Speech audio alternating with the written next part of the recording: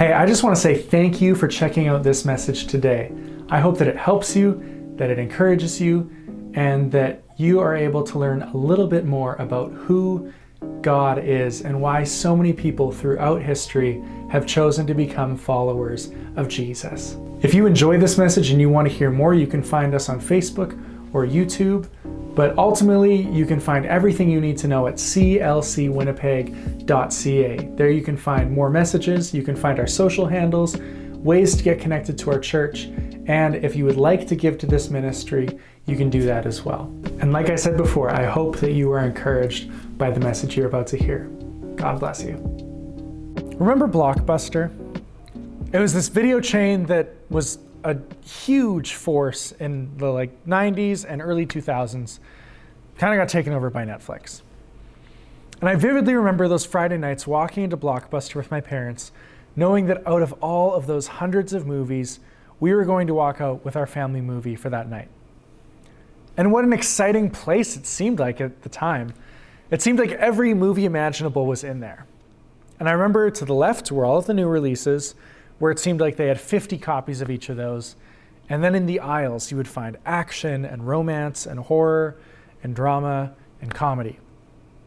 And that was kind of our family's sweet spot. We were most definitely a comedy family. And this definitely led to some family favorites being found, but also some very terrible and ridiculous slapstick comedies that we also endured through.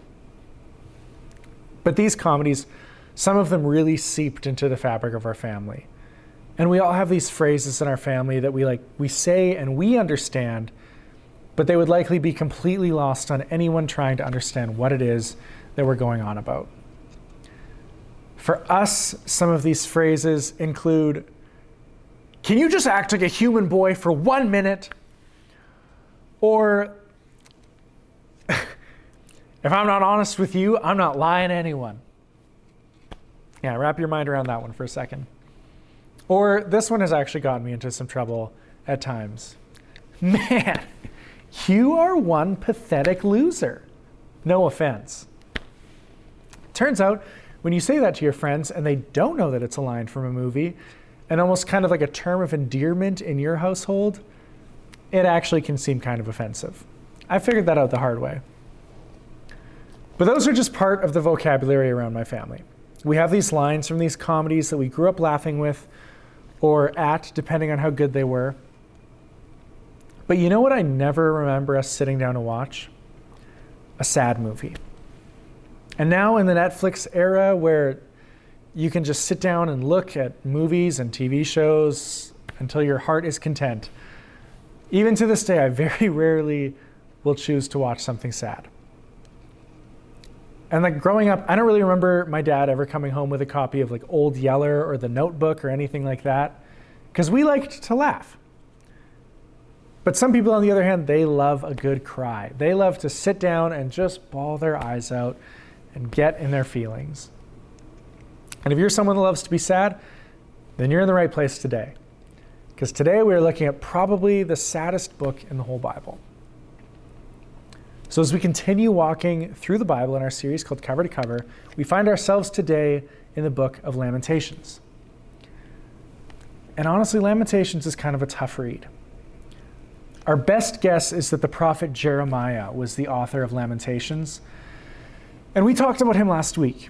He was named the weeping prophet because he so often prophesied the destruction of Israel and Jerusalem. And he so often did this and had to go and watch the people not listen, until eventually Israel was taken into exile. And this happened when the Babylonians came in, and they had this great, powerful empire, and they came in and they destroyed everything that the Israelites loved. Their homes, their places of worship, their livelihoods, their way of life, everything was gone. And they forcibly removed them from their land into the land of Babylon. So here the Israelites are, having just lost everything, and Jeremiah pens these 5 poems, or laments. And interestingly enough, as he writes these poems, they aren't these scrambled, emotional scatterings of words. Jeremiah actually chooses to give them order. See, he wrote poems that are all 22 verses because each one is essentially an acrostic poem. The first word of each line begins with one of the letters of the Hebrew alphabet. So it's like he's expressing this grief, but he still puts order to it. And in doing that, it's kind of like it's the Hebrew equivalent of expressing your grief from A to Z. He's letting it all out there by expressing all of his grief and all of his pain in this ordered fashion. Except for chapter 3. Chapter 3 is a bit of a different chapter. It's way longer. Instead of the usual 22 verses that the other 4 chapters have, it has 66 verses, as Jeremiah gives 3 verses to each letter. And it appears to be the most personal chapter as well. The voice in chapter 3 is that of one lonely man who seems to be carrying the grief of all of the people of Israel. And he ends up pulling from all over the Old Testament these little phrases and ideas, and then right in the middle of all that grief and suffering that he's expressing, we find the only glimmer of hope in the entire book. So that's our text for today. It's Lamentations 3, verse 19 to 26. It's 3, verse 19 to 26. And it says, "The thought of my suffering and homelessness is bitter beyond words.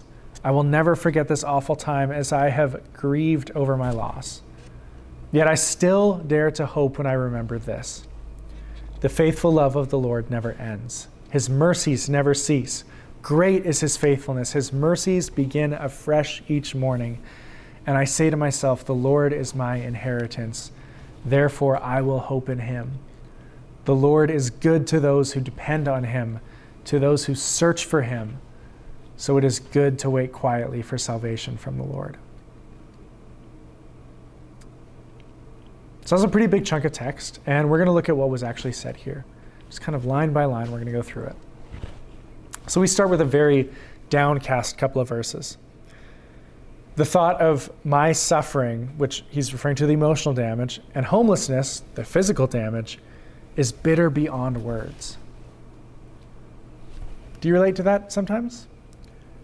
Where you're trying to talk to God or just trying to express to someone how you feel, and it feels like there's no words for it? That's exactly what Jeremiah is up against here. He didn't even have the words to express how bad he was feeling at this time. He just says that he is bitter beyond words, and he will never forget this awful time. I think on some level, we can all identify with that statement. All of us have experienced losses in our lives, and those moments can really mark our memories and potentially even define who we are. Moments of loss or tragedy, because of how hard they hit us, tend to be well remembered. For example, for 2 decades now, people have talked about how they will never forget where they were when they found out about 9/11. In 2020, we had a similar experience on March 11. While we may have a harder time remembering the exact date, many of us remember exactly where we were when we found out that Tom Hanks and Rita Wilson tested positive for coronavirus. Not only that, it was that same day that the WHO declared a global health emergency, the NBA suspended their season, and slowly we saw more and more of the world close down before our eyes. So even if it wasn't Tom Hanks that made it real for you, it was probably that day that you remember. And that's a moment that many of us are never going to forget. I have a vivid memory of sitting in a Starbucks. I was studying and getting a text that Tom Hanks and his wife both had COVID. And just this uneasy feeling settling in of being not sure what was to come. And I have a feeling that much like Jeremiah, we're never going to forget this time. But even in all of this grief and pain and loss, I love this next verse that Jeremiah wrote. He says, "Yet I still dare to hope when I remember this. The faithful love of the Lord never ends."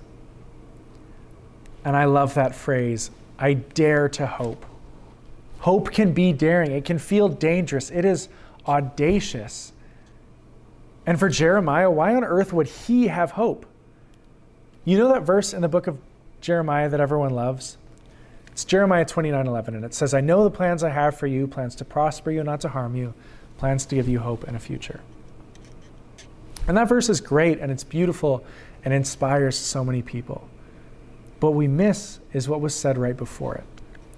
And that's in Jeremiah 29, verse 10. Before he wrote about the plans of God and the prospering of God, he wrote, "This is what the Lord says. When 70 years are completed for Babylon, then I'll bring you back." But the reality is that Jeremiah wasn't going to come back. Jeremiah was too old. Jeremiah, there was no way he was going to make it through 70 years in exile to be brought back. He should have no hope personally. He was writing to a nation that there was plans to prosper them and have hope in a future.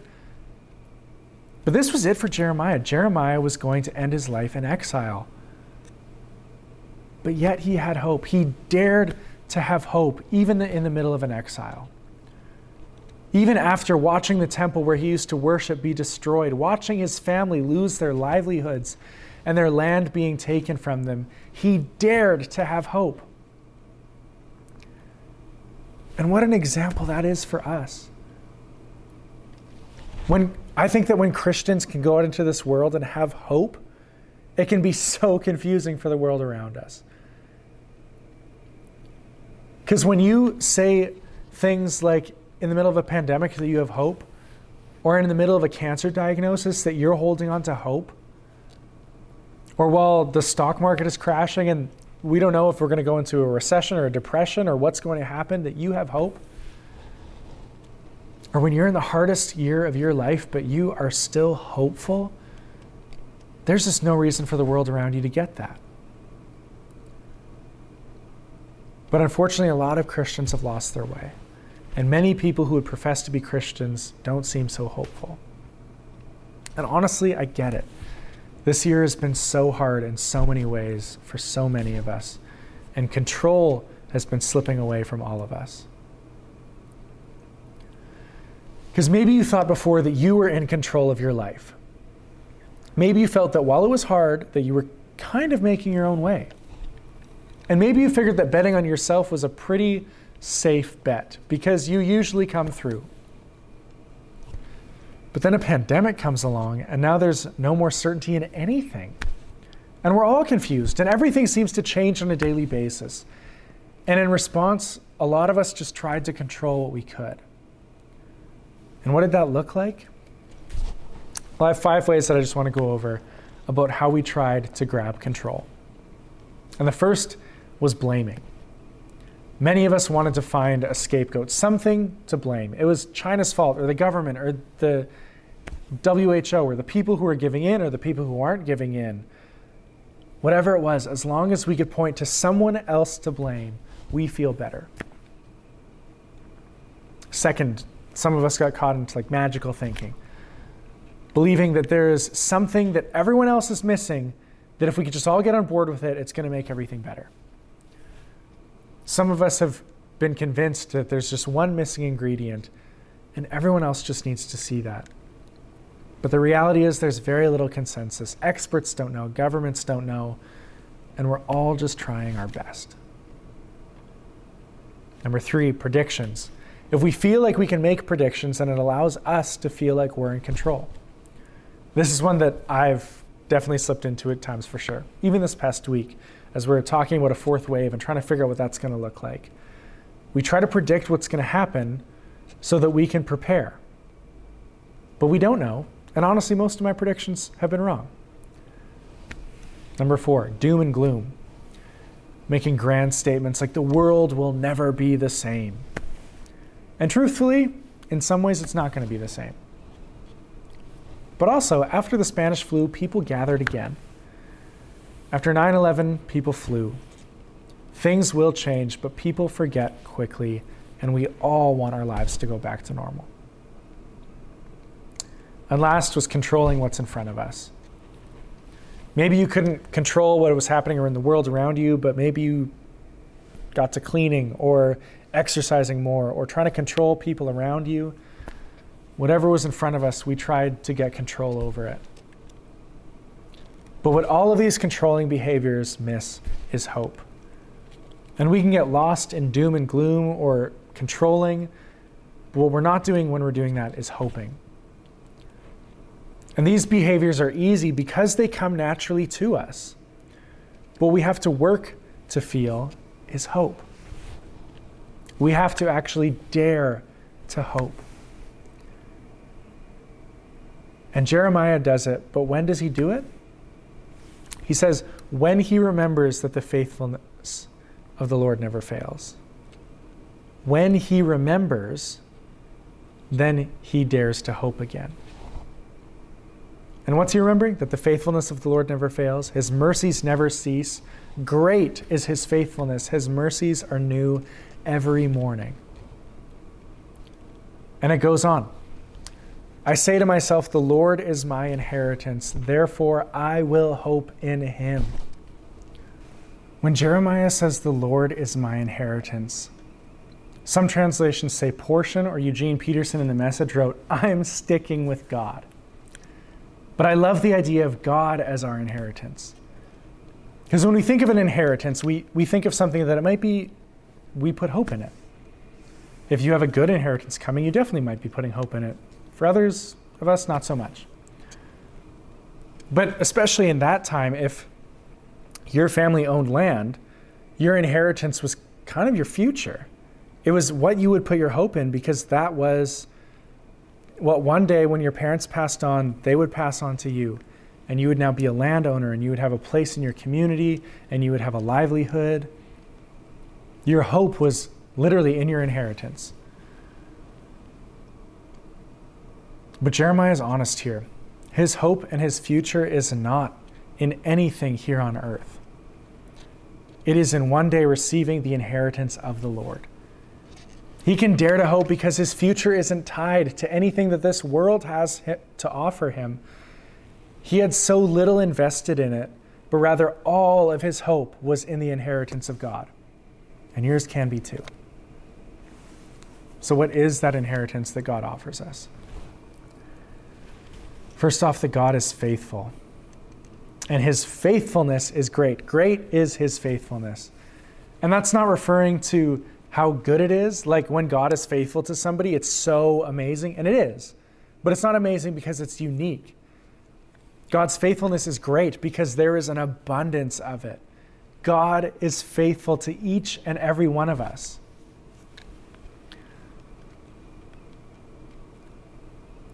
And that plan, that inheritance, that faithfulness that he offers to us,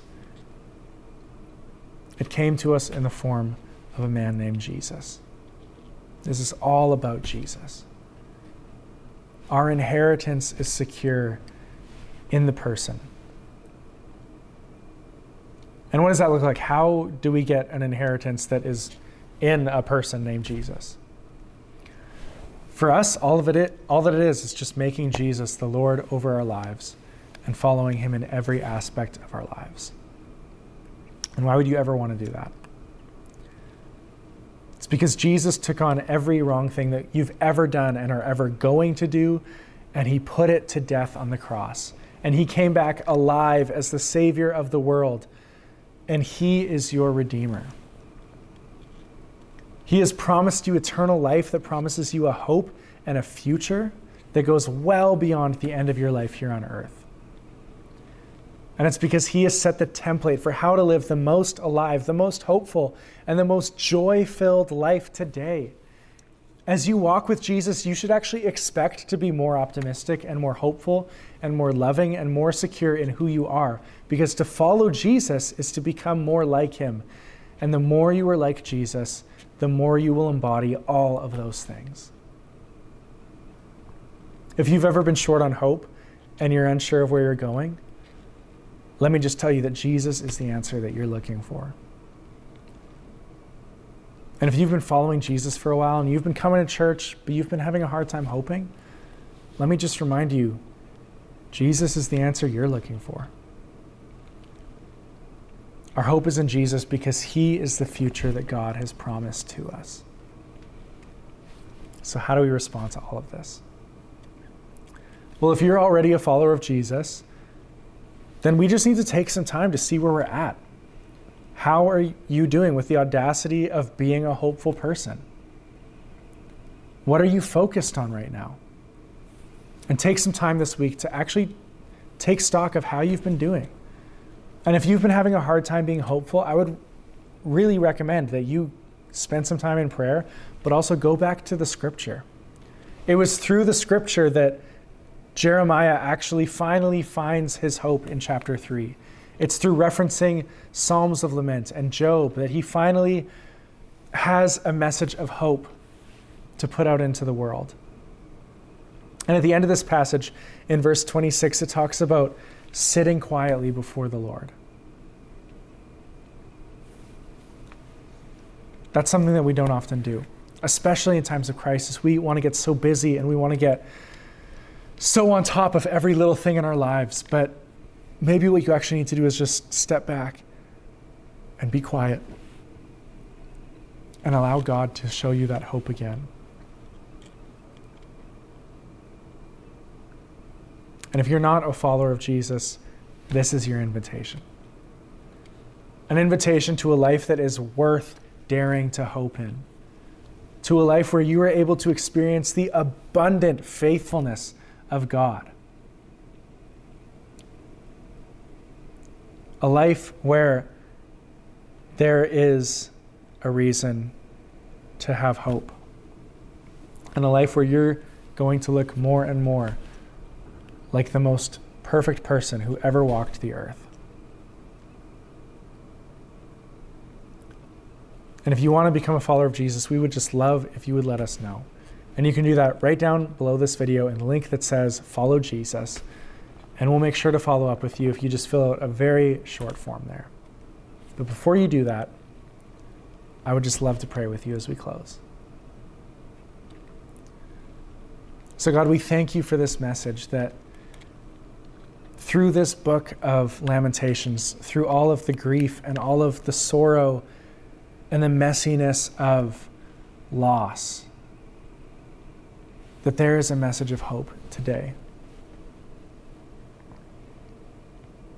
God, for every person who's watching this who may be struggling and who is trying to find hope in a dark or a desperate situation or whatever it is that they're up against, Lord, I just pray that you would reveal yourself to them and that you would reveal that sense of hope and joy.